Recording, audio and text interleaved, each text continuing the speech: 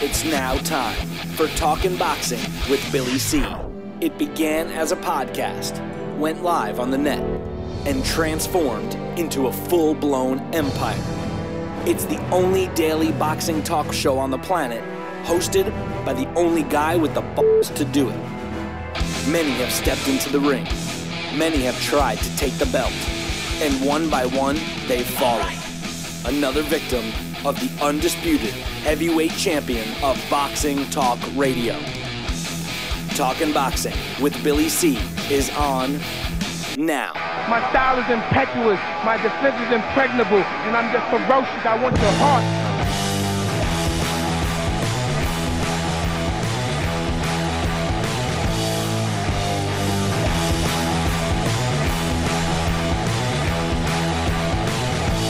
And we're coming to you live from the Billy C Studios in Lake George, New York. I'm Bill Calogero, and it's time for the Billy C Show. Good morning, good day, good evening, whenever you are listening. We hope you're doing all right today. Today's show, she's being brought to you in part by Sal's Neighborhood Pizzeria and Italian Restaurant located on beautiful St. Simons Island in Georgia. Check out the website, www.salsneighborhoodpizzeria.com. Pizzeria.com, or give my man a call, 912-268-2328, 912-268-2328. Find out why I go all the way to St. Simon's to get a slice of pizza. Can you believe that crap? I got to go all the way there to get a decent Italian meal, man. Come on. And you should go down there, too, and see what I'm talking about. Sal'sNeighborhoodPizzeria.com. And speaking of Sal's, join us for our next Billy C get-together, which has taken place not 1 day, but 2 days, August 25th and 26th at the Sea Palms Resort and beautiful golf course down at St. Simon's. What am I talking about? Well, we're going to have a great get-together of former world champions, Marlon Starling, Bobby Ches, Mike Weaver, all are going to be joining us. Renowned trainer Sherman Henson out of Tampa will be working Sal Senecola out. I can't wait to see that old guy throwing some punches again. We got a great time scheduled for all. We are going to show the fraud of a fight called McGregor-Mayweather, but better than that, we are going to give a sneak preview of at least one of our episodes of Billy C Boxing Revisited, and I think you guys are going to love that. We were talking a little bit about it yesterday, so give the Sea Palms a call right now and ask for the Billy C special. They got all kinds of deals waiting for you, so check it out. Visit our website, BillyCBoxing.com, and click on the Sea Palms banner for the phone number, or just Google Sea Palms in St. Simon's Island and make your reservations today. We want you to be there with us. Today's show is also being brought to us in part by my book. Tom Molyneux, From Bondage to Baddest Man on a Plane, is available right now where all good books are sold, and you can get a copy right now. Right now. I'm telling you right now. While you're watching or listening, you can. All you got to do is go to BarnesandNoble.com or Amazon.com. Wait a minute. You want a signed copy? Don't worry about it. I'll hook you up. Just see me at an event. Come on down to our event in St. Simon's, and I'll have books with me. I'll sign it right there. Or if you're not going to come down, just visit the website, BillyCBoxing.com, and click on the book. You can't miss it. Today, we got some emails that we're going to get to that we hadn't got to last couple of days. But today's topic, all day yesterday, I was harassed. I mean, everybody that I saw started coming up to me, talking to me about what Mayweather apparently has been saying in the news. He had a one-on-one interview with Stephen A. Smith, and he's going, I'm really gonna go after Conor McGregor. There's no fooling. He's been saying some stuff. I'm gonna really beat his ass. All this stuff. And he started. Remember yesterday when, or it might have been the day before, when I was reading an email from my man Mitch, who exposed a letter that was written, or an article that was written on a website with an interview with Bob Bennett. Now, Bob Bennett is that spineless piece of garbage that's the executive director of the Nevada State Athletic Commission. And he was trying to justify all the questions that I asked about how he could in any way, shape, or form sanction the fight between Conor McGregor and Floyd Mayweather as a real fight. I have no problems with the fight as an exhibition, but as a real fight based on the fact that Floyd Mayweather is 49-0 and Conor McGregor is a pro debut, never fought anything in boxing. He gave all these reasons. Well, Floyd Mayweather, what did he have Bob Bennett over for dinner or something? Because he said the same stuff. He says, on paper, he's telling Stephen A. Smith, on paper, the truth of the matter is Conor McGregor's the favorite in this fight. He's younger, he's bigger, he's stronger, he's this, he's that. I couldn't help but remember a famous line by Bob Arum when he said, and I quote, "I was lying yesterday, but I swear I'm telling the truth today." Well, that's Floyd Mayweather. Floyd Mayweather has lied and scammed his fans who have put him where he is financially today by conning them, swearing that he's going to fight a real fight and basically get in there and fight his opponents, and instead we get these boring snooze fest fights, and he's doing it again. Basically saying, don't forget about my fight with Manny Pacquiao. I'm going to make this one entertaining. I think it's all BS. Joining me right now from St. Simon's Island is my man Sal Rocky Senecola. And Sal, he was lying for the last 15, 20 years, but now we're expected to believe him. What's your thoughts? I think this is going to be the new Floyd Mayweather coming out. I think he's going to be taking the fight to McGregor. It's a new venue for him. It's exciting. He wants something to prove. He's standing up for the entire world of boxing versus MMA. I mean, this is showcase. This is the battle line drawn in the sand, and he can't let down the centuries and the overall whole evolution of boxing and the whole manifestation of the world credibility of the title holders and the champions before Floyd Mayweather. He's carrying this all on his back right now to stand up for boxers everywhere. Whoever put that glove on their hand and got cut and laid me down to cry out in his anger and his pain, I am leaving, I am believing. Oh, that's another song. Sorry. I was just going off on a tangent. I don't know what he's doing. He's trying to sell the fight. He's got to do what he's going to do. Floyd Mayweather's going to go out there. He's going to shoulder roll. He's going to avoid these punches. And I'll tell you what, he is going to pick and peck anything he wants, any part of McGregor. He's going to do that, and he's going to establish that. And, I just want to see him go in there and do a good job. Now, McGregor does have that chance. I've been saying all along. He could run across the ring, wade through any kind of offense that Floyd should offer. But, no, don't expect to go see Floyd coming out aggressive. I'm going to take the fight to you. Forget about it. He's going to wait for McGregor to run across the ring and be rough and tough, and he's going to be stepping out of the way, and he's going to be, like I said, he's going to be the matador in with the bull, and that's exactly what it's going to be. And he's going to have the saber and the sword ready to just decapitate McGregor's head. And he's going to earn himself a knockout, one he hasn't had in a while. He is going to. Listen, I agree. Here's the thing. This guy's going to be fatigued. He's going to be like, by the sixth round, forget about it.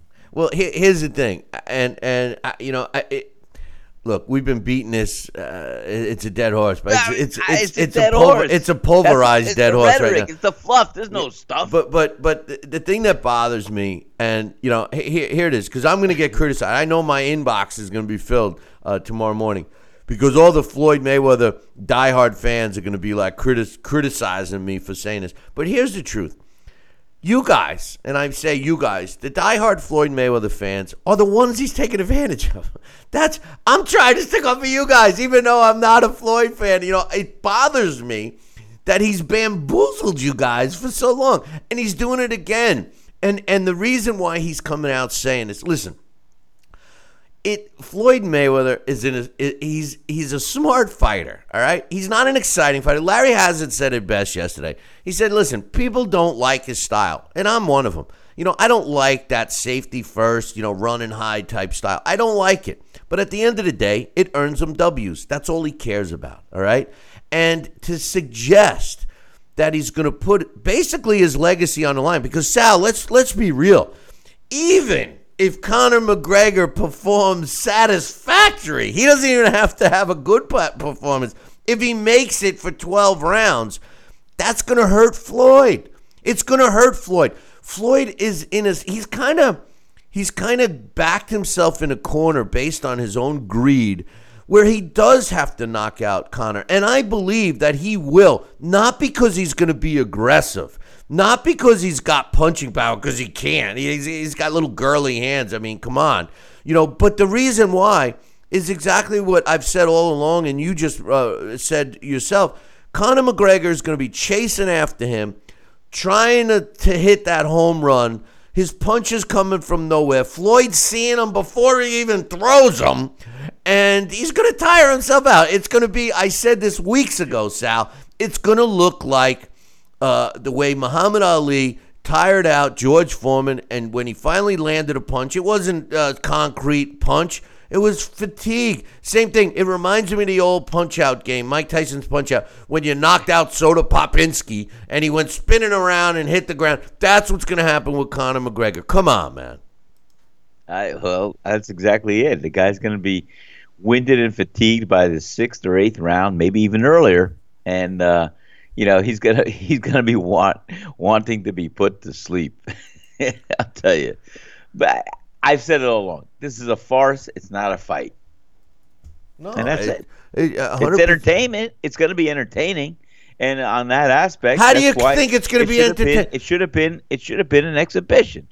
How do you think it's going to be entertaining? Well, simply from the standpoint or the fact that this is when two worlds collide. You have the MMA world and you have the boxing world. Yeah. A bullfight. And Floyd Mayweather is going to be the matador. And you're going to see McGregor in as the bull. And he doesn't have the horn sharp enough to try and stick it to Floyd Mayweather.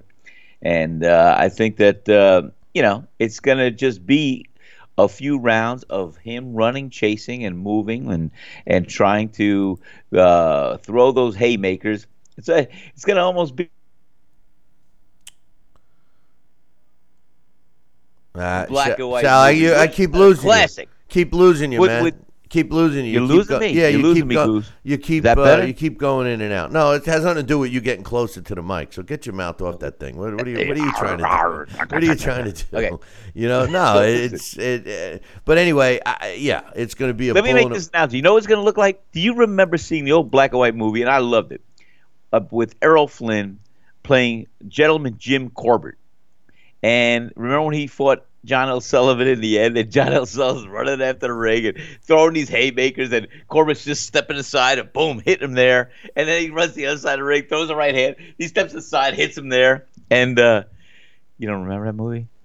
No, I thought you were talking about you remember the actual fight, because weren't you ringside for that?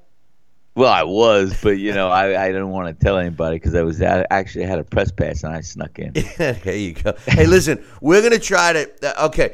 So everybody knows the last couple of days, we've been having some technical difficulties in it, and I found out. I don't want to make excuses, but here comes the excuse. It wasn't my fault. My team didn't prepare me correctly. No. The truth of the matter is that we had some updates that took place thanks to Microsoft, who likes to test their updates out on guys like us. And we've been working feverishly, and I got a fever. I got to take some Excedrins. But the truth of the matter is, not that we're plugging any specific. There I am. What am I? Now I'm plugging. Now I'm giving free advertising. But we're going to try to take a commercial break right now, and just be ready to have to switch gears and go to our Facebook stream, because we do. Stream on Facebook. Now, the Facebook stream is not the same camera feed as you can watch on YouTube or on television. Unfortunately, when we have this problem, it knocks out our multi-cameras. So bear with us. We're going to take a short break, and keep your fingers crossed. We'll be back, hopefully, in 2. Billy C will be right back.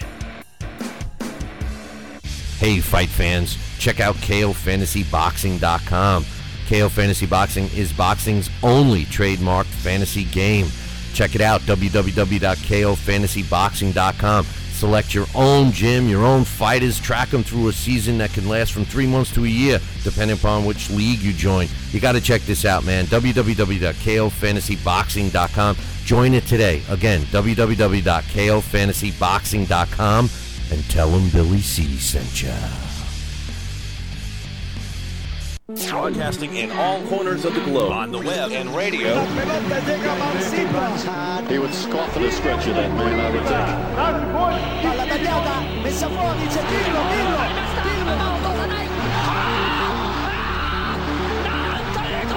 You're listening to Talkin' Boxing with Billy C. from upstate New York in the good old US of A. Boxing is here to stay because we are here to stay. The best 2 hours of boxing talk on the airwaves.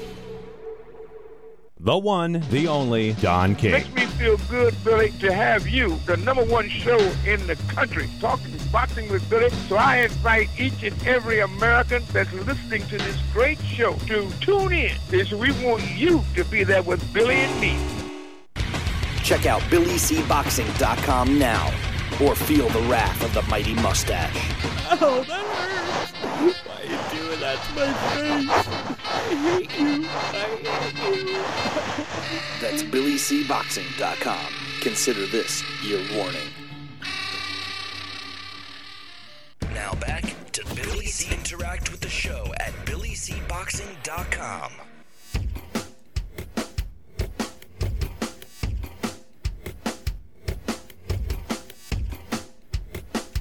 And we're back. Well, I'm back. Hopefully you guys are still getting the video because it shit the bed again. Sorry.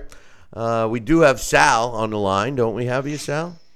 You got me? Do you hear me? Well, we hear you, but we ain't going to see you. We're not. Can you see me, Bill? Can you see me? Yeah, I see you. But anyway, here's the good news. The bad news is we lost our multi-cameras.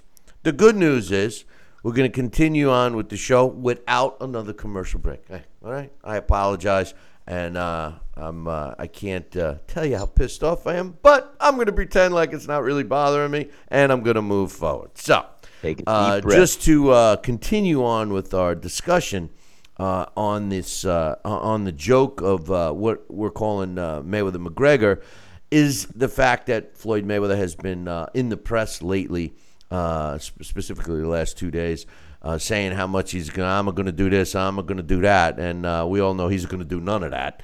And here's the best part. Vasily Lomachenko, who, who was, a lot of people put him in the pound-for-pound, top pound-for-pound, if not the pound-for-pound fighter. I feel his stock kind of went down with his last fight. We were talking about this yesterday with Larry Hazard. He was showboating, but it was kind of weird, a weird showboat because he was showboating, but yet he was getting hit, But hey, it's aggressive. But Lomachenko tweeted Conor McGregor yesterday. And said, "Hey, need another sparring partner to test your skills against? Call me, call me." I love it because and this adds to the BS of all of this. You got Paulie Malignaggi, who was sparring with Conor McGregor, and left camp because he was so outraged that he claims he was spanking Conor, and Conor showed or at least. The team publicized a photo of Paulie on his arse.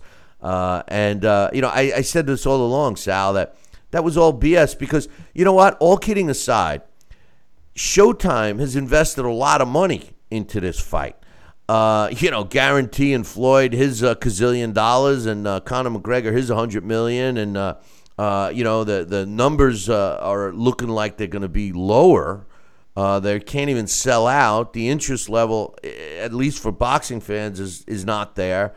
When Paulie was saying that he was sparring Conor McGregor, I simply looked at it as, oh, well, this is a media thing. They're trying to promote it. Yeah, that was exactly what I thought. Yeah, I mean, they're trying to promote it. He was his hired sparring partner? Well, Paulie Malignaggi was for a little while.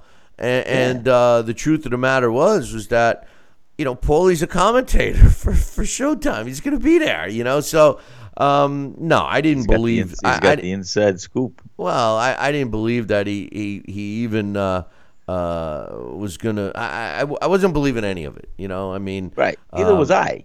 Yeah, so. But in any event, I think it's pretty funny. And as of this morning, Team McGregor has not responded. But some other news I want to get to real quick. Former world champ Juan Manuel Lopez, who's sitting on a record of 35 wins and 5 losses with 32 knockouts, will be back in the ring September 30th against Jason Velez, who's 25-4-1. If you recall, Juanma, who's now 34, which kind of it's amazing to me because he still looks like a kid. He had been out of the ring for a while, and his last fight, which was almost a year ago, at least as of October, so he would be fighting just slightly less than a year, Wilfredo Vasquez Jr., when he knocked out Vasquez Jr. Last October. And many people, including myself, felt that Juanma should not even come back. I mean, he had suffered some devastating knockout losses, seems to have scrambled his faculties a little bit, did some crazy stuff. But nonetheless, Sal, he's coming back September 30th. And, you wonder, you know how it is to not be able to want to hang him up. But at least in your case, I mean, over all those years, it wasn't like you were taking a beating and you passed all those tests and stuff. Juanma Lopez suffered some serious knockouts, and I'm not suggesting that he didn't pass tests because obviously he had to undergo extensive tests to make sure he's okay. But, what we've learned from these types of head injuries, and let's face it, getting knocked out cold is clearly being some kind of concussion, I would think. I would know. I mean, after that many, and as devastating as they were, as a matter of fact, all 5 of his losses were knockouts, if I recall correctly. Why? I just want to know why he would do something like that, aside from money. I mean, what's he got to prove? Billy, it's something that sometimes you cannot explain. And I'll tell you, there are all these fighters that's ever stepped in a ring. They take a little bit of boxing and they emotionalize it, they internalize it, and it becomes them. For whatever reason, for whatever period of time, they are in the game of boxing. But for some, it's almost like a drug. And I'm telling you, and I'm one of those. I'm one of those guys. Because I would be back in the ring today if I didn't have other financial opportunities and things here that I'm doing, and if I didn't think it would be conducive to my well-being and that I'd live a very long life and happy life. And I know the detrimental picture of what can happen, and that can the safety, the health issues. But still, I would be tempted to step in that ring today and fight anybody, anywhere. I just love the fight game. I love boxing. I love putting it to the test. I love testing myself. It's a drug. It's an addiction. And like I've said before, a lot of these fighters. Now, we used to spar tons of rounds. I mean, we would spar 25, 35, 40 rounds a week sometimes just to get in shape, boxing shape, and fighting shape. And picture this, you're in camp, you're training 6 weeks before a fight, you're running, you're dieting, you're fighting, you're sparring, and all of a sudden you have your last fight, and it's done. It's over. You've been revved up like a Ferrari all these years, and then all of a sudden, boom, it's gone. You no more racing, nothing. It's hard for a fighter who is on that level or in that emotional state with the game of boxing. Because it has that effect. It has the endorphins in your mind and your brain and your chemical body giving you that high, that this. And all of a sudden, it's gone. It's done. You no longer have to take the car out on a racetrack. You no longer have to do things, and it's a hard thing to break away from for a lot of fighters. I'm just one of those fighters. And I was thinking about it, to never feel, it's a chance. You almost feel such a feeling of being alive, and putting the pressure on, and knowing that you don't know what's going to happen by the end of the fight, but you're going to be filled with that whole anticipation of what the fight game is all about, and going through that. It's a bittersweet love-hate relationship, and I'll tell you. It's like Paulie Malignaggi said it best. It's like that old girlfriend that is not good for you. And I mean, he hit it right on the head. It's not good for you. And there's other things out there for you to do. But for some reason, you just cannot give her up. And you just want to keep going back. And that's probably the best analogy I've ever heard it said. So that's maybe why he wants to come back. Either that or he's stupid. Okay, that's it. Well, sometimes you would hope that the people around these guys would be the ones that would protect them. And that's what I think. Well, you protected me. You and John don't want to see me go back. I wanted to go back, and then everything else. You guys kept me, you guys keep me down, and I have families here. They don't want to see me fight. I have other people that want to see me fight. I still want to fight, but, so, yes, you're right. You have the support structure, and you also have the medical bureau, the medical department, and the boxing commissioners. If he's legitimately passing these tests, he's got to be getting CAT scans, he's got to be getting MRIs, and if they see there's atrophy of the brain, if they see there's leakage, there's brain damage, somebody should step up and say, hey, we cannot issue a boxing license for this guy because we're not going to contribute to his deterioration.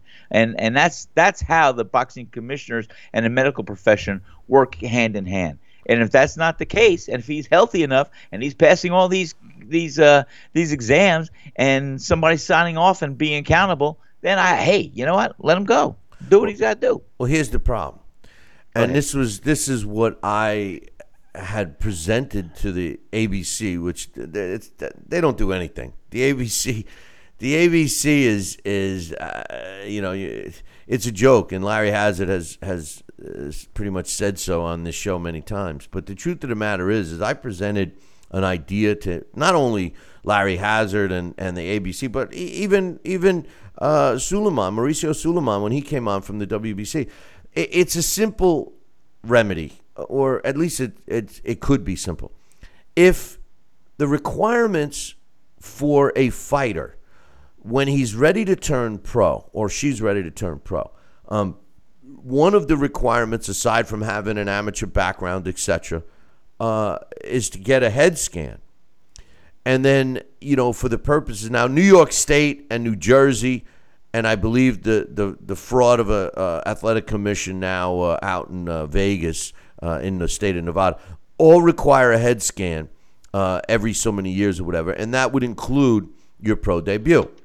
Yes. But if every single commission in the United States required a fighter who's turning pro to undergo a head scan and then maintain that scan for the doctors to compare future scans to see if there's any change. Because what takes place now, Sal, is, and you're 100% correct, they, obviously make Juanma and other fighters that had sustained some serious knockout losses undergo head scans, and they compare it or base that scan on what a normal scan should look like. Whether it's within the tolerance they use. The term is within tolerance. And the problem is your normal head scan and my normal head scan could look different. What you need to do is be able to compare it to a head scan that you have to assume is normal for you, which would be before you turn pro. And this is the problem. Now, maybe I'm wrong. Maybe these doctors are taking previous scans of Juanma Lopez and comparing them and coming to the realization or the decision that he's okay.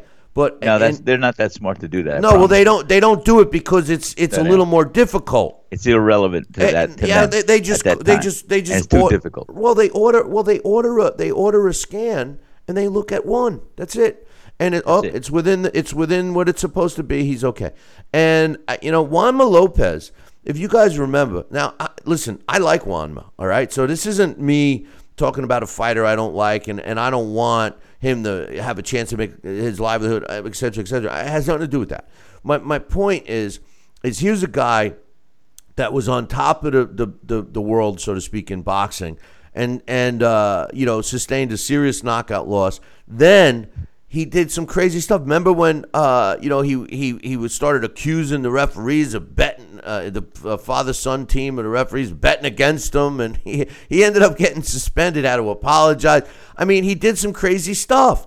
And that's, kind of some signs that something's not right. Now, he did take a time off and stuff, but as studies have shown over the last several years, specifically in other sports like football, these injuries that athletes sustain years before come back and haunt them later on in life.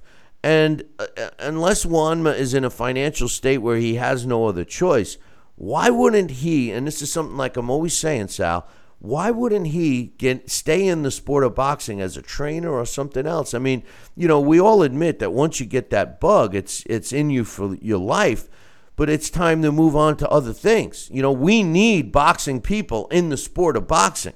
Why do these guys keep hanging on? It's, Billy, I got to tell you, the same reason, maybe. I can't speak for everybody.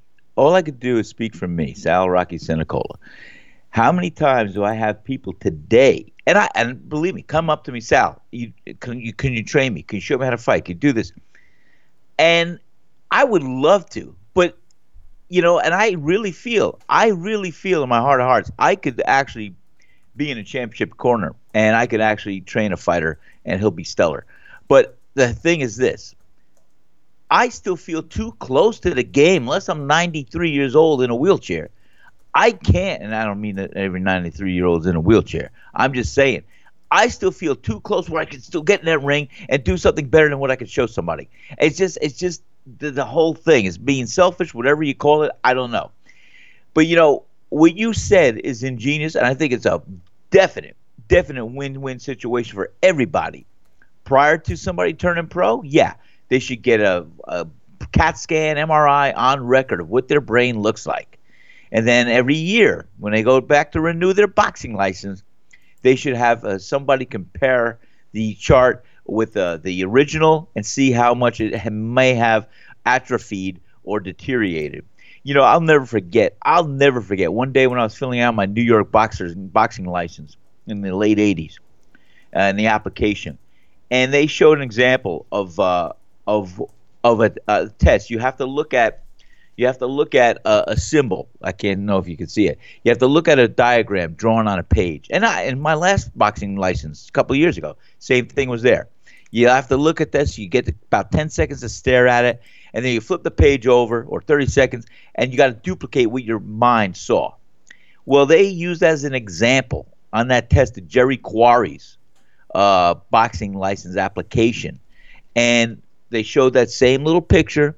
And on the other side, it showed him what he interpreted and what he remembered from that image and what he had to duplicate. And it was nothing to compare. I mean, if that's not one of the signs or tests of what your cognitive ability is or how it's atrophied, and poor Jerry Quarry, as well as even his younger brother, Mike Quarry. I think they both died in diapers before they were 50 from the pugilistic dementia. I could be wrong, so correct me if I am wrong, but I think they both had that kind of early demise from that. And, like I said, other people are predisposed to it. Other people, you look at the great Jake LaMotta. He's still walking around in his 90s, and he's doing fine, and who took more punches than him? But then you look at somebody else. I think everybody has their own physical and a mental makeup, and but I think what you said about the testing and about the imagery of a brain, I think is right on, Bill, and I would be all for that, and I think they should do that on an annual basis when you renew your boxing license.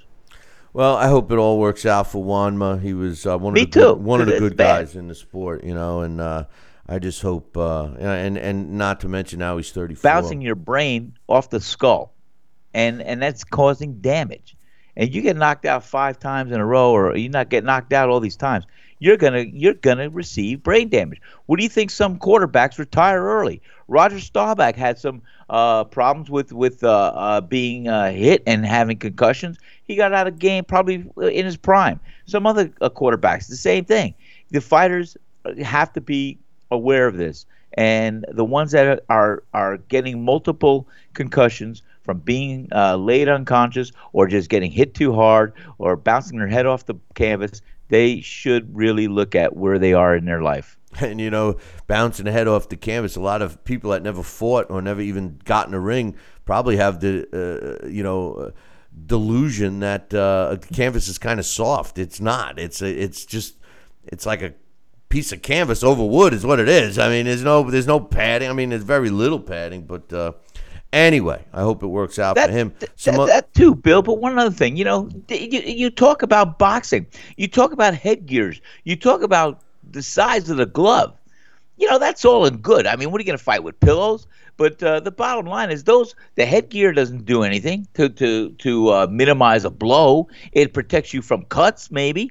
But the bottom line is, whenever you jar the head, which is the momentum and the force of a punch, that is almost the same, and it's just bouncing your brain off your skull. And, that's what I'll always say. I thank God that doctor in Memphis, Tennessee, when I had that fight, and it was a great fight. I won that 10-round unanimous decision against Robert Choo Choo Dixon.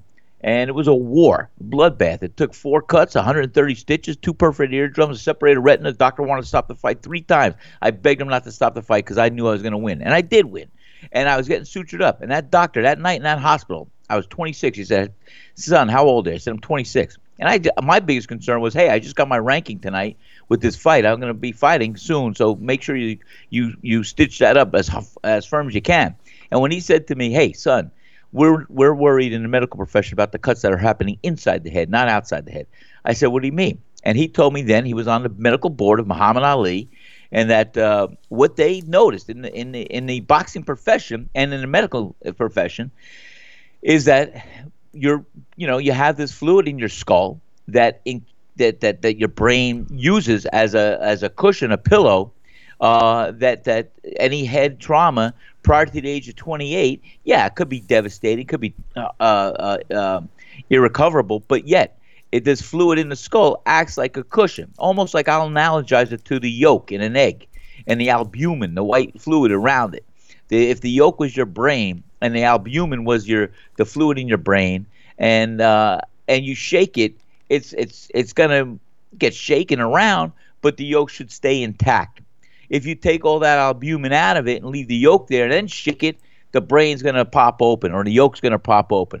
Well, that's what happens. He said that the fluid in your brain dissipates at the age of 28, and you have minimal fluid there. So any head trauma to the brain is that much more damaging to your brain. And that's what he was trying to analogize, saying that Muhammad Ali had basically a lot of the brain damage occur when he had the big, heavy fights after the age of 28.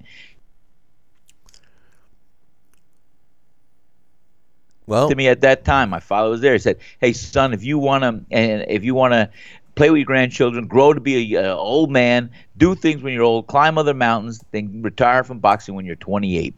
And you know what? That was my moment. My father was right there. I said, "Hey, Dad, I want to be able to do things later in life. So you remind me of this, because boxing is my life, my wife, and everything else. I'll box till I die. I don't care." But the bottom line is, do that. Tap me on the shoulder and remind me that this is it.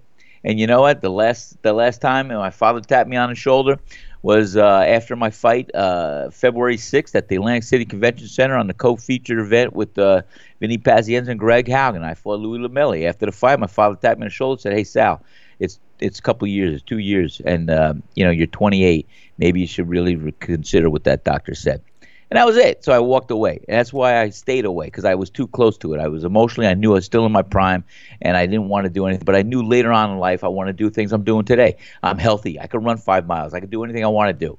And do I attribute it to what that doctor told me? Maybe. I don't know. I can't turn back. But why do I have that monkey on my back still? Because I know I still feel I could fight. But, we always like to flirt with our health, with danger, and with everything else. Well, thanks for letting me spew that out. Thank you. Yeah, I thought you were just... I had to get that off my chest. I thought you were just yoking around. But anyway, here's the thing. And all kidding aside, and I'm going to expose it because I've had this conversation. I've talked to Mauricio Suleiman. I've talked to Larry Hazard. I've talked to Mike Mazzulli, who's now the head of the ABC. I also will never forget the words that the previous head of the ABC, Tim Luckenbauer, told me when I presented my idea to him about making it. And this is when I realized that the ABC has no juice at all. It's just a scam. It's as much of a scam as Floyd Mayweather. Is the fact that he says, Bill, that's a great idea. He says, I think you're 100% correct.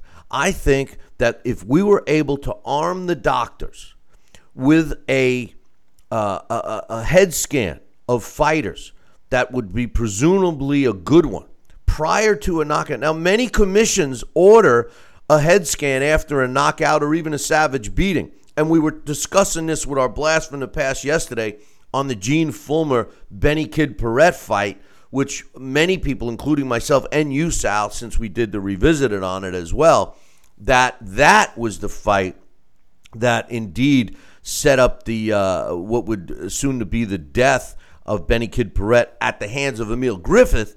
But the damage that he sustained in the Gene Fullmer fight is the one that most likely did the damage. But at that time, the technologies and the rules of boxing did not require a commission or a fighter to order a head scan or even a suspension where they weren't allowed to fight or even spar or even work out. And technically, when a fighter's on suspension, they're not even allowed to be in a gym. So, I mean, that's what the rule is. But when Tim Luckenbauer said to me, great idea, blah, blah, blah, but here's why it won't work, Bill. Who's going to pay for it? I'm like, Bingo. What? He says, you can't. I said, the promoter can pay for it. He says, well, that's too much money for a promoter layout, and then we may not get the boxing that we want if the promoters can't afford it. And let me tell you something, boys and girls and ladies and gentlemen, and even you, Sal, that pissed me off. Because the truth of the matter is, a promoter could say to a young fighter, and every promoter wants to sign every friggin' fighter that's out there, all right? And all the promoter has to do is say, hey, Johnny, hey, little Johnny that wants to turn pro, I'll tell you what, I'll pay for your head scan, but you got to sign a 10-fight deal with me, or you got to sign a contract with me, or whatever. And then the fighter that's ready to turn pro can sit down and make a decision. Does he want to or does she want to sign with this promoter? Maybe another promoter will ante up the money. There's ways of doing it. And let me tell you something, Sal. That would be an investment by the promoter to invest in the cost of a head scan and build up a stable of fighters.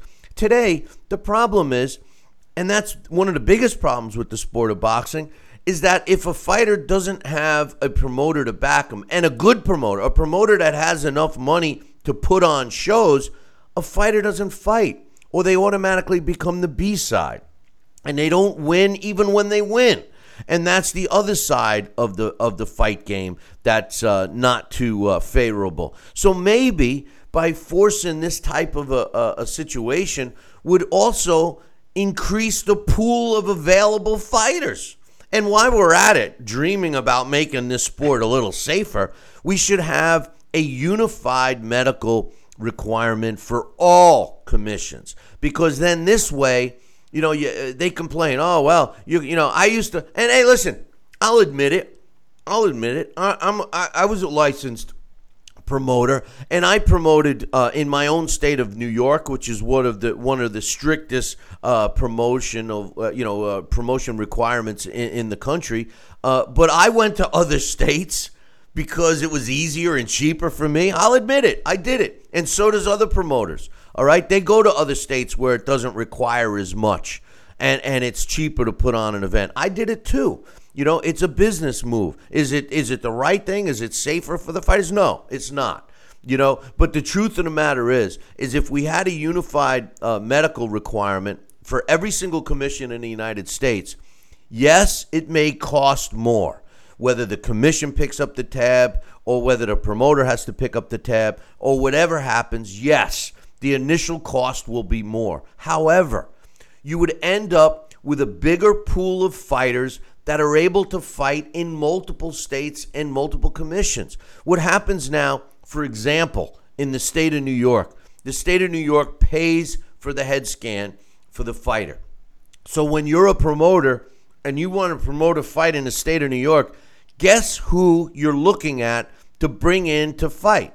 State of the New York fighters, because they're the ones that already have the head scan. They're the ones that have medicals that are already approved. They're the ones the commission in New York State will be more inclined to improve than bringing in another fighter from another state that didn't require a head scan and that now the New York State Commission has to pay for that head scan. Trust me, does it sound like it's all BS? It's not. That's exactly what it happens. Listen, whether it's right or wrong, it's what happens. So you would end up yes, maybe the initial cost might be more, but at the end of the day, you'll end up with safer environments for the fighters, a bigger pool of fighters, and guess what? The promoters will be in a better position to have bigger stables of fighters, and after all, that's the name of the game, Sal. Bill, I think you're right on. You're so right on. Like I said, there's very little action. People will yes you to death, including commissioners, including doctors to a degree. They'll want to do what's best. And maybe in their heart of hearts, they have a good meaning and good purpose and good reason to want to do the best. And I think what you just said, too. Do you think it's costing the government in Puerto Rico money for Wilfredo Benitez in his condition? Do you think how much money is it costing for poor Rocky Lockridge right now? He's in bad health. These are the things. If you cover your investment early, invest in the medical scans and things like that, maybe you'll save it in the long run down the road. Who knows? But the bottom line is, this is what really should be done. And I think not even after every big fight or concussion, you could make it easier. But on an anniversary of a boxing license having to be renewed for a particular home state. I don't care, because you know why? You fail one license sanction in a state, you can go to one that's less lenient and have a fight there, and you can pass that one. No, wherever your home state is, you get that annual physical, you get that annual brain scan.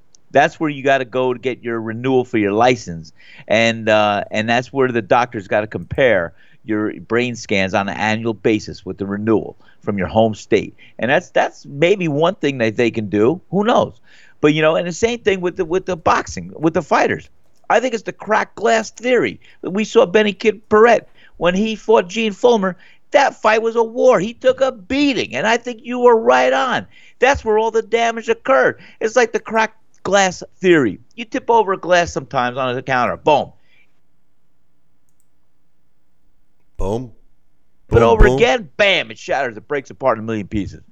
I'm not analogizing a cracked glass to a brain, but what I'm analogizing is the fact that, like a fight like Benny Kid Paret, the beating he took in that fight, the war, the exchanges, I don't think either fighter was the same after that fight. You and I have talked about that. So, yes, I think if you have a boxing commissioner or commission, and you have the state regulations and the medical profession all getting on the same page and see a fighter, what he looks like at his onset, when he turns pro, what that brain scan looks like. And then every year he's got to go back for that renewal of a license, and they compare, and they see, well, you have a little atrophy going on here. This is where we are. We should warn you that maybe by next year we're going to have to look at this over again. I think that would be something of what needs to be done. Listen, today most reputable commissions require a head scan after either a brutal fight or definitely after a knockdown. And then you have the other commissions, the major commissions, that require a head scan either every year or every 3 years. And then there's some commissions that require a head scan for fighters that are over a certain age. My point is that that's the one I went for. If my point is, if it's a requirement, at least if we can't have all these other things I'm hoping for, at least if they require a fighter to undergo a head scan before they turn pro, and make doctors that are examining these head scans to give the thumbs up that a fighter is okay to continue after a knockdown or a brutal fight, if they're able to compare it with what we presume is a good scan, I think it'll help fighters. At least, if you sit a fighter down, regardless of their situation, and you say, look, Mr. Fighter or Miss Fighter, here's your head scan when you turned pro 6 years ago. Here's your head scan today after, 15, 20 fights. You see this mark over here? This is because XYZ, blah, blah, blah. Is it within tolerance? Will a commission pass you to fight? Yes, they will. But this is an indication of some problems that are starting to develop. And explain it to him or her with someone else there, a family member, a wife, a husband, a girlfriend, whatever, and kids, parents, and say, listen, this is what you're up against. Take some time to weigh out your options and let them make an educated decision. Forever, we've been talking about, the poor fighter. Oh, they don't know. Oh, they don't know. They've been robbed because they don't know. They don't know. I got news for you. Fighters of today are not the fighters of yesteryear that, had no other choice. Fighters today are extremely intelligent. I mean, you look at a guy like Keith Thurman, even Mike Tyson. People don't give Mike Tyson the credit. He's very well read. I mean, listen, just like all athletes today, the superstar boxers are just as intelligent as any other athlete. So why not give them the same opportunities? The difference, let's be real, the difference is that there's no league to protect them.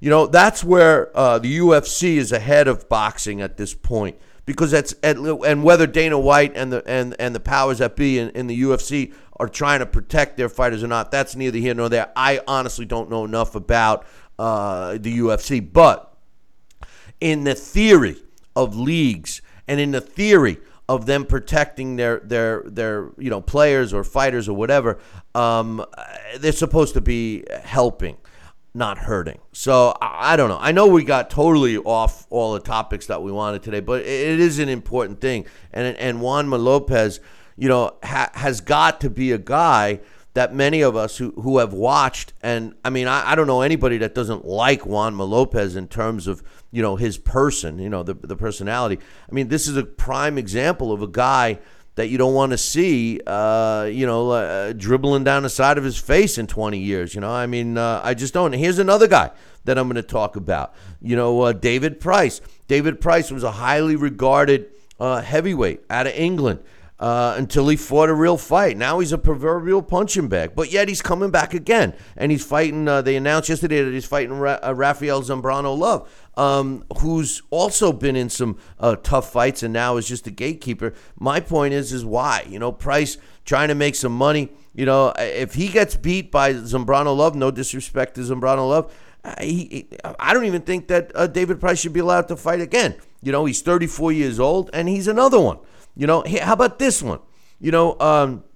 Robert Alfonso is an undefeated heavyweight, and he's taken on Jason Bergman, who's a journeyman, tough guy, kind of a fighter.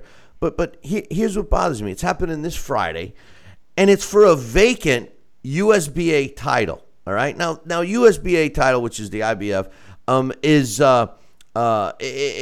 is considered a regional title. But I ask you this, Sal. How can any title be contested by a fighter who's come off 2 losses? Jason Bergman has a record of 26-14 with a couple of draws. He's lost his last 2 in a row. He's lost his last 3 out of 4. And by the way, his last fight that he lost, he fought on May 12th, which isn't that long ago, and he lost the decision to Willie Herring. Willie Herring went into that fight with a 14-14 with a 3-draw record. I just want to know, how can a sanctioning body, and I worked with a sanctioning body. I was in charge of the U.S., and I'm not even going to mention the sanctioning body, but I was in charge with the United States for a sanctioning body, and I know what happened behind the scenes and several reasons why I walked away. But how can a commission or a sanctioning body sanction a fight like this? This just adds to what we're talking about with these titles that have lost the value, which brings us back to what we were talking about yesterday and the day before about Anthony Joshua, who I think is the best heavyweight on the planet, fighting Deontay Wilder now, because who cares about those belts? The value of these belts, because of fights like this, even though that this isn't a world title, have gone down, Sal. You make great points, Bill, and I can't argue it. I remember after I had my comeback fight, I told you and John, I said, I want to fight for the title. I want to get a championship belt. And you guys looked at me and said, Sal, it's not the same. You haven't fought in 25 years. Let me tell you what's going on now in the fight game. The belts don't mean the same. And you had a hard time giving me an explanation. But, I also told you that I could get you a shot if you won a couple of fights. Did. That was the truth. That. You said you could get me a shot. And that's the sad truth. If it wasn't for my torn rotator cuff and having to wait a year and a half for that to heal, I get surgery and everything else. I don't know if I was ready for that, but I wanted a shot. If I could pass a boxing commissioner, if there's any boxing commissioner out there that could pass me with a torn rotator cuff, I'll give it my best. I want to still fight. Let me know. It's just, it's crazy. It's crazy. And listen, I'll close this with one other thing. You mentioned pugilistic dementia before when you were yoking around. Yes. But I was yoking around. Let me explain something. Several years back, and for anybody that's new to this show, we're in our 14th year, and several years back, I had a really good interview that we were discussing head injuries and stuff like that. And Michael Nunn, who was one of my favorite fighters to watch during his era, his wife and he, because he's suffering from what we used to call pugilistic dementia, which used to be called punch drunk before that. There's actually a scientific term for it, thanks to Michael Nunn's wife and the discussion that we had. It's called well, now my dementia's setting in. He's Parkinson's syndrome. No, it's called Parkinsonism. And Parkinsonism. Well, no, Parkinson's. There's a misconception about Parkinson's and boxing. Parkinson's disease, people can get whether never getting a punch to the head or a head injury. Parkinson's disease is a horrific disease that people can get. Some people are susceptible to it and some people aren't. A great example is Michael J. Fox. He's never fought a day in his life in the ring, and he suffers from Parkinson's disease. But Muhammad Ali, because of his suffering, a lot of people are always comparing the wars that he had with the warriors that he fought as the reason of his Parkinson's disease. Well, Parkinsonism, which was pointed out and been proven now, is when a fighter who may have been susceptible to Parkinson's before they became a fighter, okay, it basically speeds up that process, and that's what that's what had happened with Muhammad Ali. If he never fought in his life, chances are he still would have come down with Parkinson's disease. Now, in Michael Nunn's case and in fighters' cases that are what we used to call punch drunk or pugilistic dementia, when we were trying to be politically correct and didn't want to refer to a fighter as being punch drunk. Or being punchy. That's what you say. You're punchy. Well, now they actually have a term called Parkinsonism, and it's something that could very well lead to Parkinson's if that individual was susceptible to that disease to begin with, or now, because of the advent of specific drugs and things that can help, they're able to control it. And these guys and gals that suffer from it have good days and bad. So they are working on it, and because of technology and scientific study, they are making some breakthroughs. And, if people are out there looking to try and help a cause like that, that's the types of things to donate money to.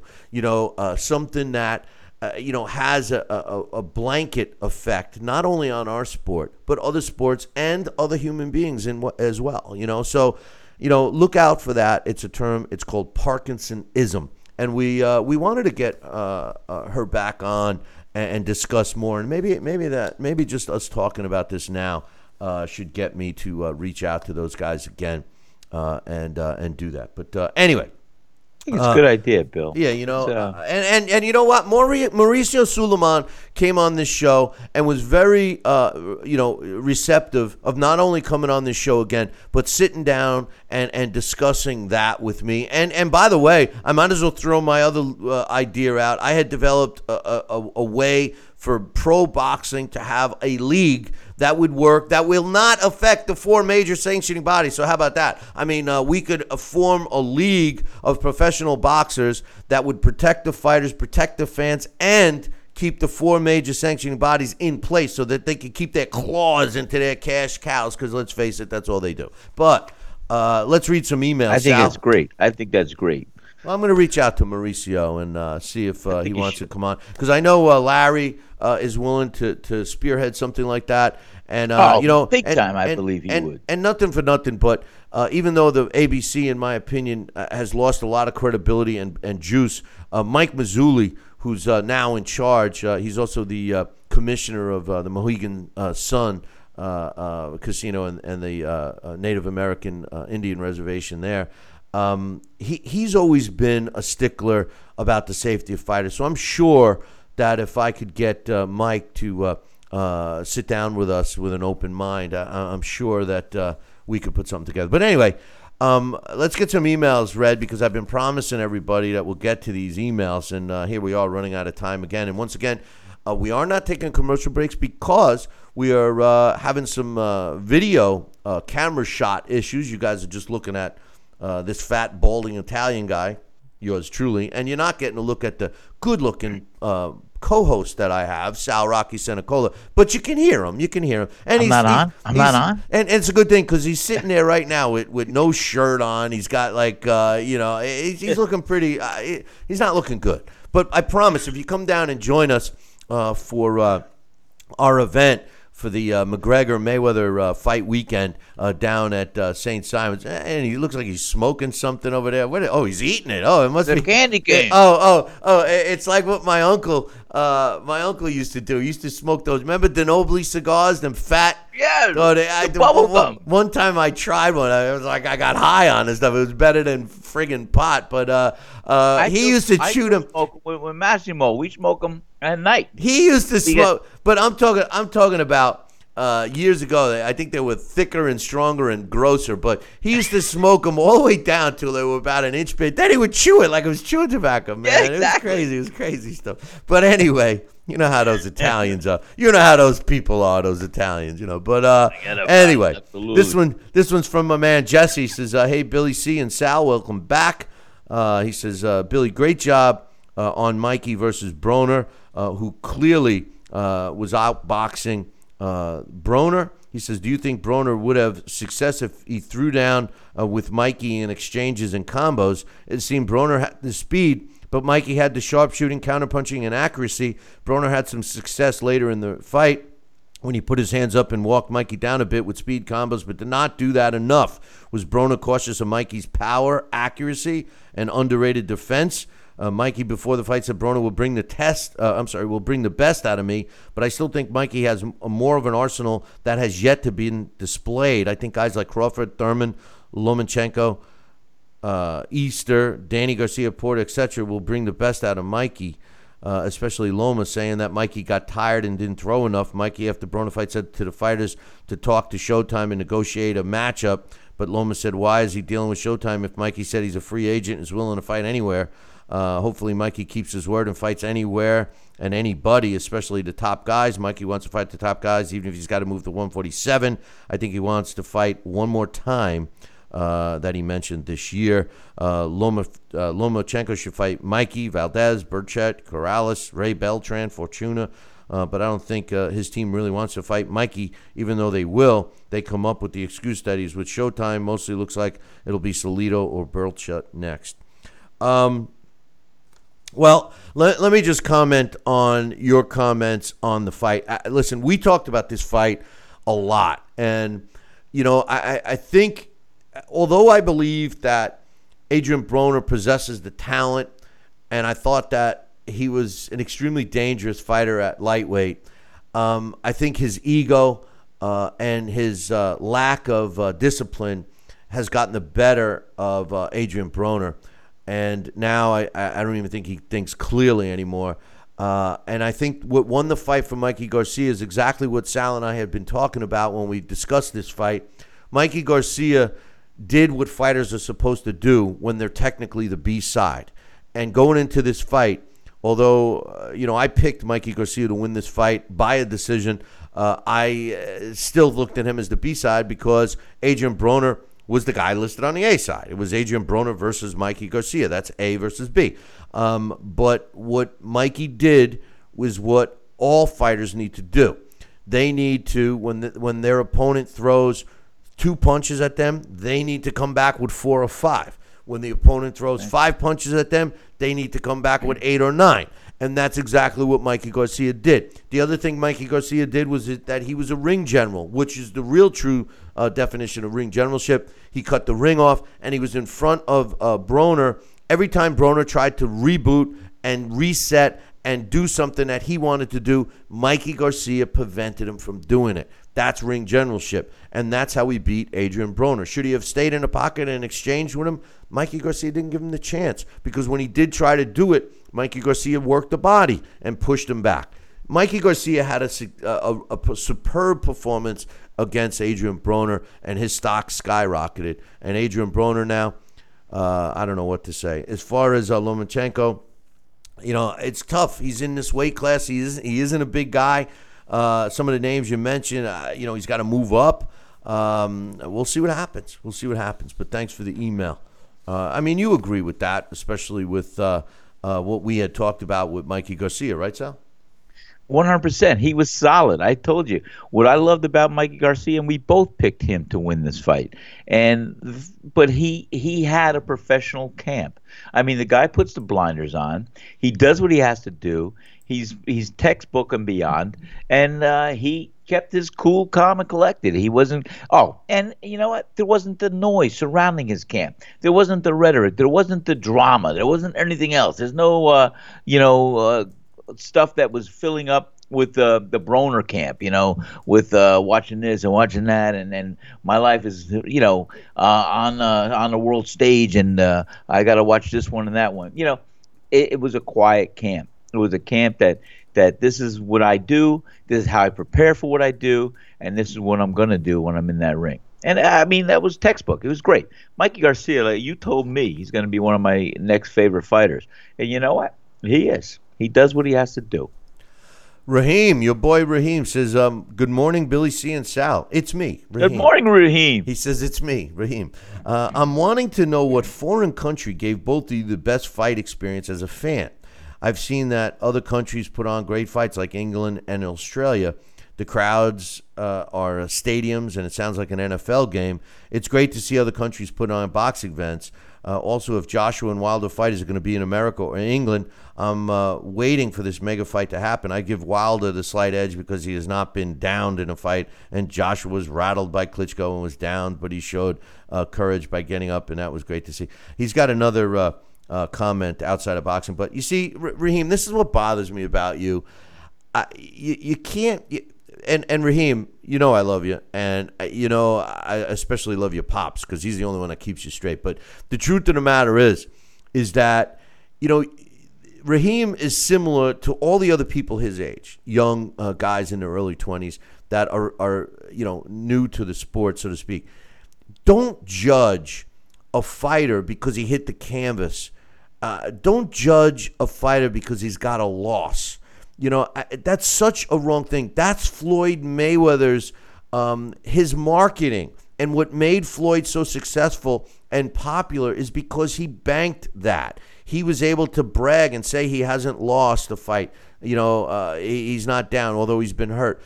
These are things that don't equate to greatness. Floyd was able to avoid it because he carefully chose his opponents, etc., etc.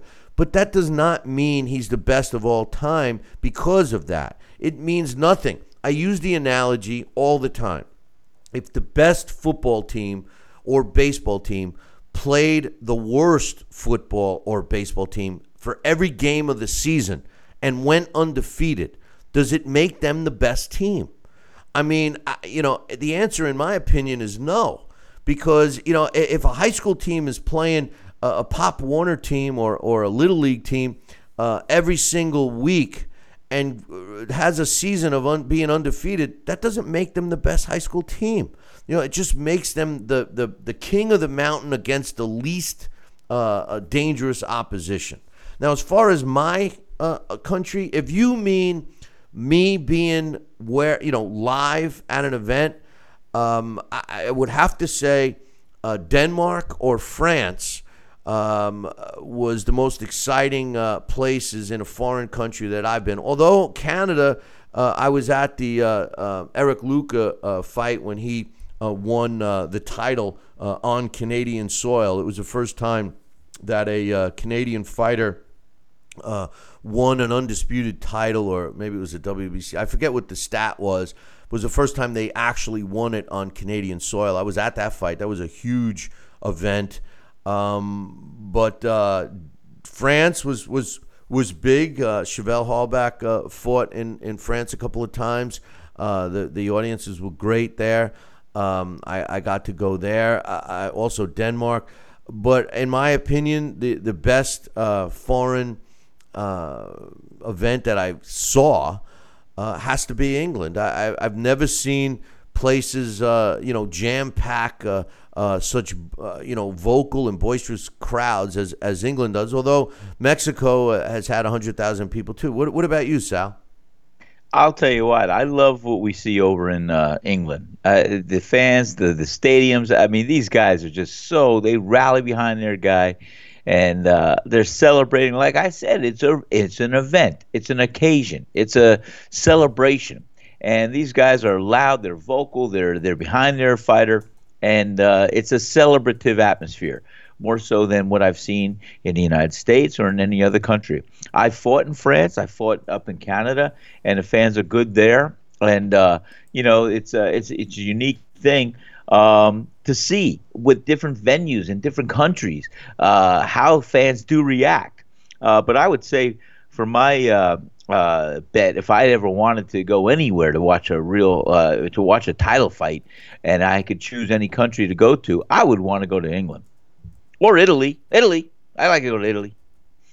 Oh yeah, me too. Me too.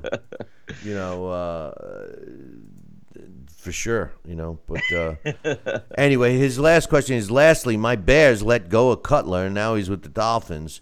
But why is no team taking Johnny Manziel? Why can't my Bears pick Manziel, who has the talent, but he played for the Browns, and the Browns didn't have a good overall team?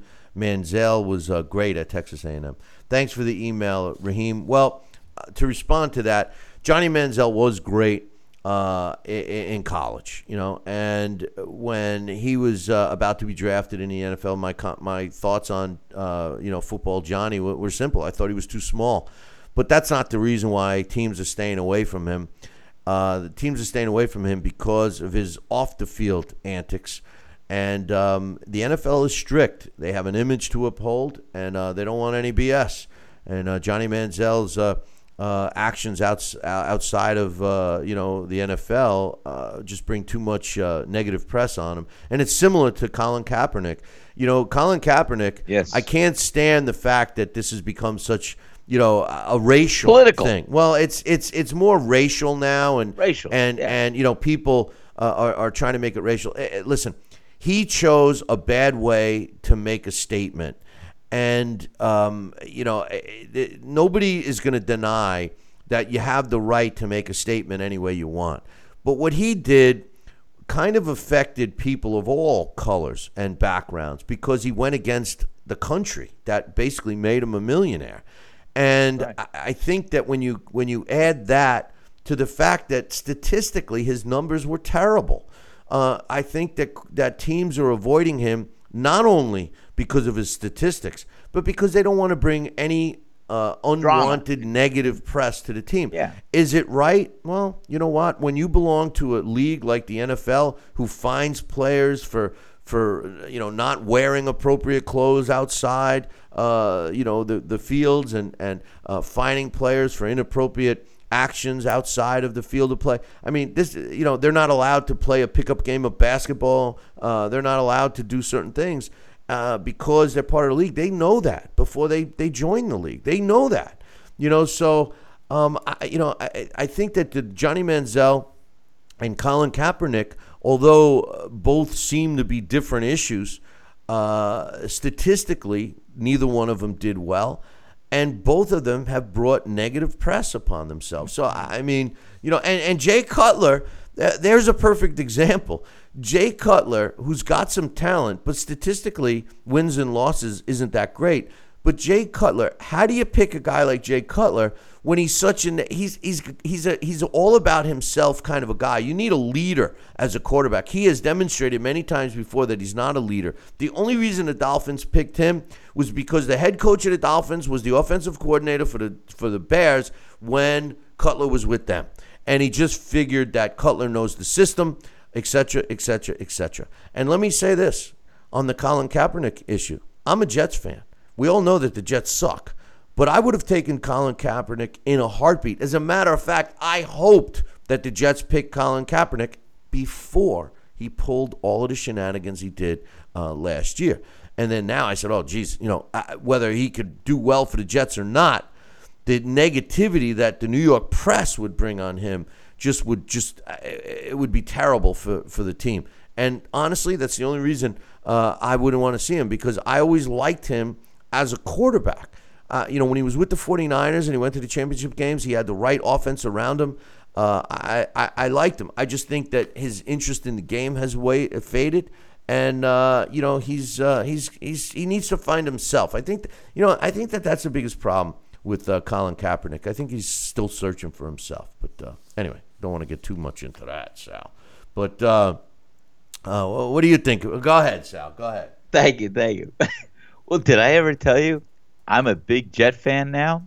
Since Pat Ryan came in my restaurant the other night with his lovely family. You told us yesterday. I'm a big Jet fan. You know what? I went online yesterday to try and find a jersey, a number 10 for Jets, because I'm going to surprise Pat Ryan next time he comes to my restaurant. I'm going to have his picture on my wall, and I'm going to have a Jet football helmet and a Jet jersey with his number on it hanging next to my Phil Simms jersey. And so I gotta find some resources to get these things. I Googled it. I was on eBay. You could go to Amazon. I couldn't find it. You could go to any sports shop that sells NFL jerseys and have a number 10 put on it, and then have good. I'll do that. And I got one other question. No, one other statement. I wanted to help with Raheem's email. I think he made a comment about being knocked down, and I wanted to tell Raheem in his evolution of fighting and learning about fighters.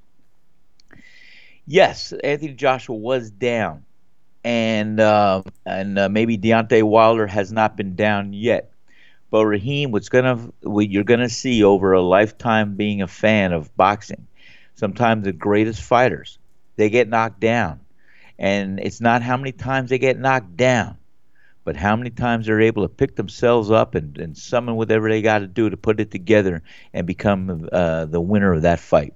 So they not only do they get knocked down, but they can pick themselves up and come back and win. Hey, and that's the merit of a true fighter. Not only that, but listen, several years back, I was never a big Larry Holmes fan. And no. I'm not a fan of fighters that get in front of a mic and a camera and start saying, I need to get more respect. Nobody gives me respect. And well, he did that, I know. Well, two fighters that I watched as a fan, Larry Holmes and Lennox Lewis, both did that. And during their careers, I wasn't big fans of either one. And subsequently, with Lennox Lewis, as he retired as a champion and never went back, I've learned to respect his accomplishments more. And as far as Larry Holmes went, I'll never forget it. And I tell this story, and even Ernie Shavers tells the story. I'm friends with Ernie Shavers. He's been part of several of our events. And one time I went, we had an event, and I personally went to pick up Ernie at the airport myself because, I wanted to see him. And I wanted to spend some time with him alone. And as we're driving back, I said to him, hey, Ernie, I said, I've been getting criticized about, my thoughts about Larry Holmes. I said, people say he's one of the best all-time heavyweights and all this stuff. I said, what do you think? Is he one of the best ever? And Ernie Shavers said to me, Billy, he said, let me tell you something. He said, when I fought Larry Holmes and I knocked him down, and this follows what you were saying, Sal, and Raheem should listen carefully. Ernie Shavers said, when I knocked him down, I thought I killed him. He says, I was leaning on the ropes with my hands up on the ropes, my arms up on the ropes, and I'm looking at Larry, and I was praying to God that I didn't kill him. He said, and all of a sudden, I saw Larry twitch, and I saw him look at me out of the corner of his eye and started pulling himself up. And meanwhile, the ref is counting. He says, by the time he got up, barely beating the count, he said, I knew that I was in trouble. And that fight went on, and ultimately Larry Holmes ended up knocking out Ernie Shavers to get the win in that fight. Wow. So what you just said, Sal, is 100% correct. Just because a fighter hits the canvas does not diminish the quality and talent level of that fighter. And since the conversation, just for the record, so if you're starting to write me an email about Larry Holmes, you can stop right now, because since the conversation I had with my man Ernie, I do admit that Larry Holmes was one of the greatest of all time in the heavyweight division. This one is from my man Jeff. Thanks for sharing that. I like that. And he says, I'm so thankful that ESPN has these fights, but I barely can take the announcing. Listen, no matter how bad the announcing is on any network, the worst is Mario Ronaldo. He is the worst thing for boxing. Please, mute it like I do. That guy, and how this guy still has a job on Showtime, I don't know. But he says, the studio panel is a joke with very little boxing knowledge at all. Very difficult to listen to. He's right. My man Jeffrey is right. When they go to Stephen A. Smith doesn't know crap about boxing. He doesn't know a left hook from a fish hook. The only thing he knows is Floyd Mayweather. And to have him in the studio is ridiculous. And let's be real. Dan Rafael is a writer. He's a journalist. He's no boxing guy. Make no mistake, Dan Rafael, he doesn't know crap about boxing either. I challenge anyone to go find a piece that Dan Rafael wrote that shows some kind of substance other than fact, where he'll say a fighter's making X amount of money, he's from this place, he's from that place. Dan Rafael is great at uncovering all the true facts about a fighter, his opponent, the background, etc. But never once does he get into the nuts and bolts of fighting, strategic-wise, what a fighter does right or wrong. You'll never hear him talk about technique, etc., because he doesn't know. He's too busy eating donuts and friggin' hamburgers. But anyway, he says, on-air Tim wants to, and he's talking about the ESPN Tim Bradley. He says, on-air Tim wants to express his opinion, but Teddy holds a father-like shadow over him, causing him to flap into opinion wind. Come on, Tim. Stand by your convictions.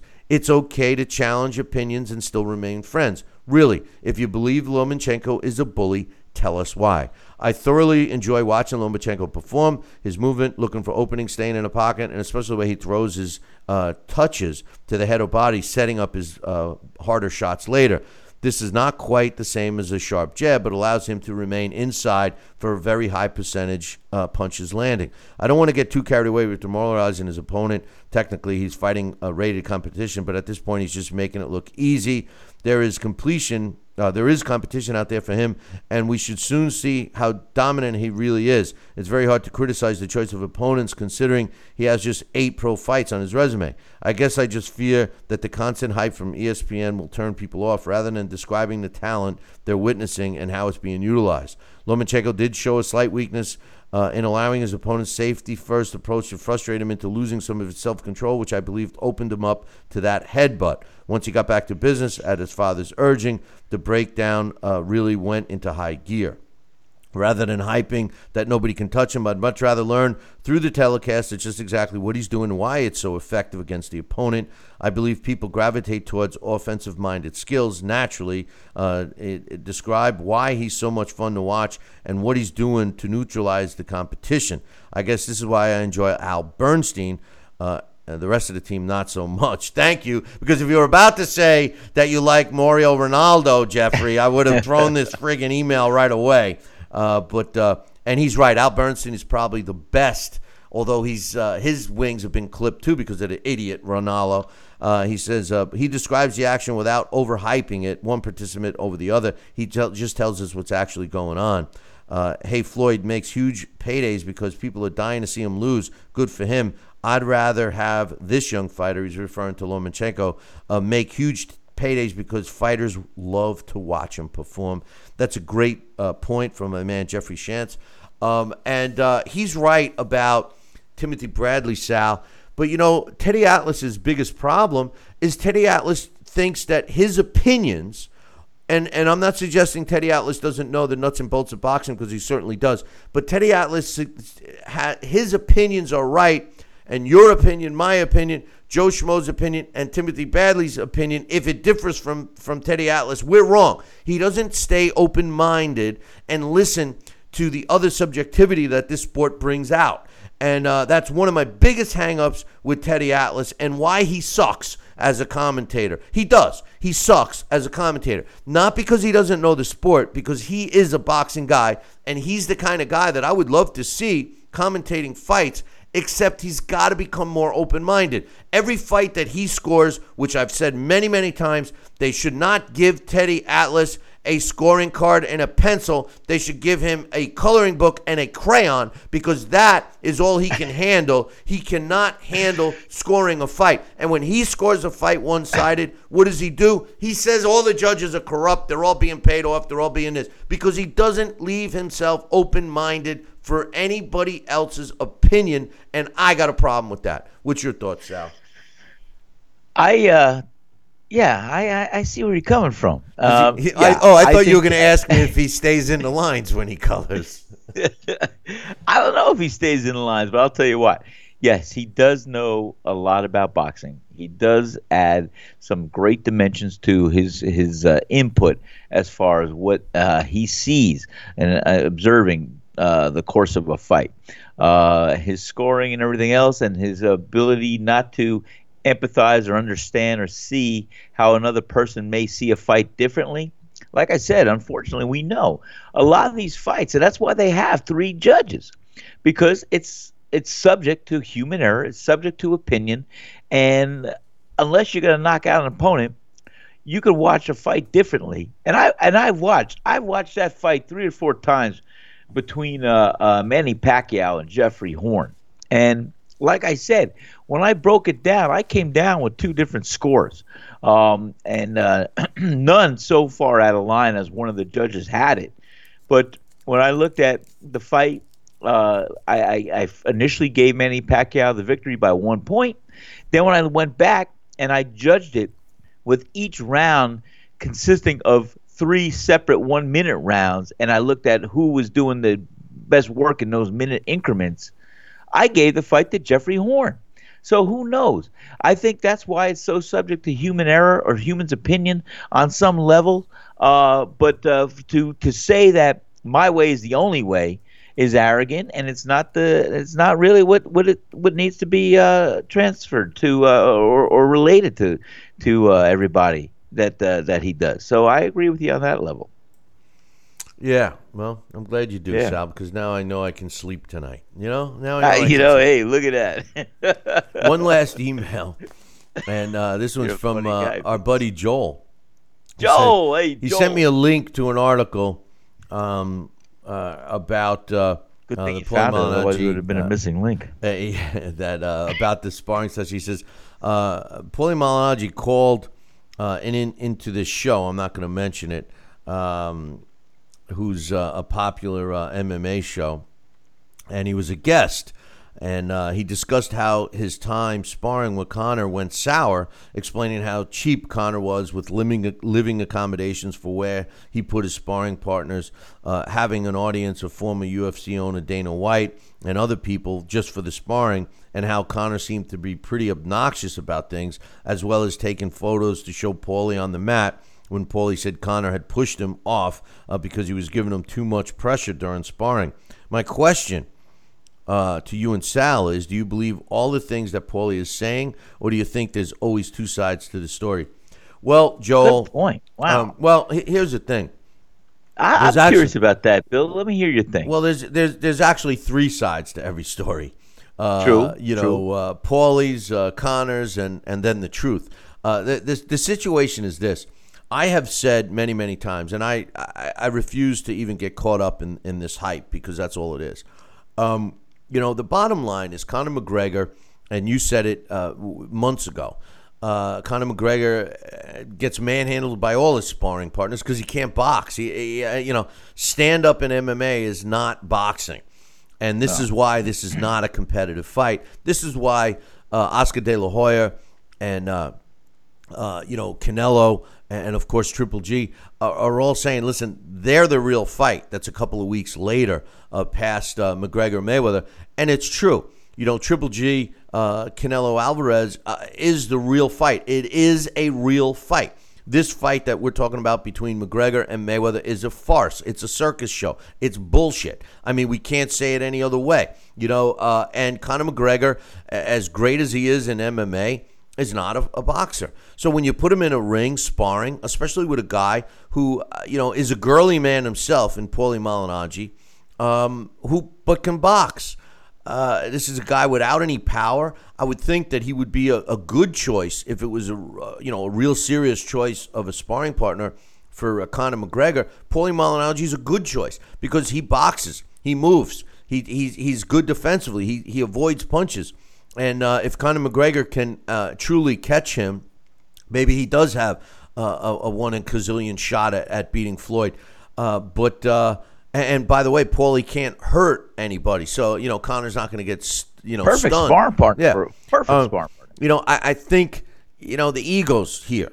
My personal opinion: Paulie Malignaggi complaining about the accommodations. Well, what are you going on vacation, Paulie, or are you going to be a sparring partner? I mean, these are things that should be ironed out before you agree to join the camp. I always said all along that this was a ploy anyway, that he wanted to get in there so he could discuss the fight a little more as a broadcaster. Showtime wanted him there for PR. I mean, come on. It doesn't matter. It doesn't matter. It's not going to help him. But, yes, there are always two sides to the story. What's your thoughts, Sal? Well, I think you hit it on the head too. I think it was great that Paulie Malignaggi went in there, and I think he was the perfect sparring partner for Conor McGregor on that level because he could box, he could move, he's got defensive skills, and he doesn't really have too much pop that he can hurt Conor McGregor if he hits him. I could be wrong, but the bottom line is, all things being equal, I think he was the perfect sparring partner for Conor McGregor. And so I think with that being said, when I was sparring partners for Kenny Bogner when he was getting ready for Boom Boom Mancini, or I was sparring partners for Aaron Pryor, I was sparring partners for this one, that one. You know what? We stayed in accommodations. It wasn't stellar. It wasn't. It was better than a holiday. It was a Holiday Inn Express. It was great. It was a Days Inn. It was wherever it was. It didn't matter. We were there for a job and for a mission, and that was it. We were paid. And we had our food, we had everything we needed to do, and we lived the life of a fighter, and that was fine. I didn't stay in the most luxurious hotel, but it was fine. We were comfortable. It was clean. It was neat, and it worked. And you mean you didn't? The way Paulie's describing it. He checked into his hotel room. He turned on the light, and a cockroach in the bathroom said, "Turn off the goddamn light. I'm in here first." Oh shit, But now that's funny. Like, whoa. Hey, so ask your buddy John. Ask your buddy John about that. And that's no kid. That's when I started saying, you know what, I'll take care of my own booking. You go to use a bathroom and there's a cockroach sitting in the bathtub with bubbles and everything else, saying, "Hey man, can you close the door? It's a little chilly in here." I'm getting out of here, man. I'll tell you why. When I first went out to California, Stallone had us out there. Sylvester Stallone, and he built a beautiful training camp for Aaron Pryor and myself, and Lee Canalino, who was also Stallone's other stablemate. And Lee Canalino's out of Texas.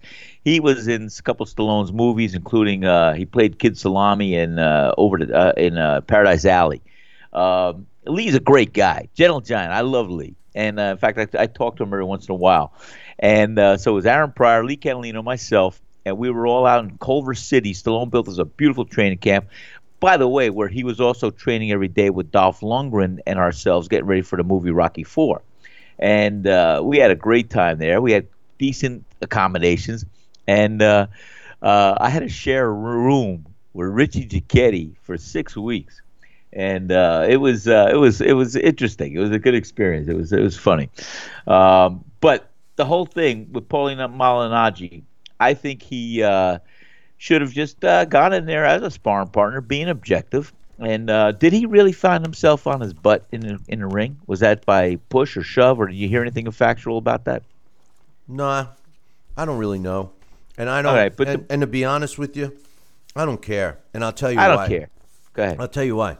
Because it's all a scam. Showtime, listen, if this fight doesn't do well, Showtime's in trouble financially. They're putting a lot of money out. And I would just want to close with one last thing.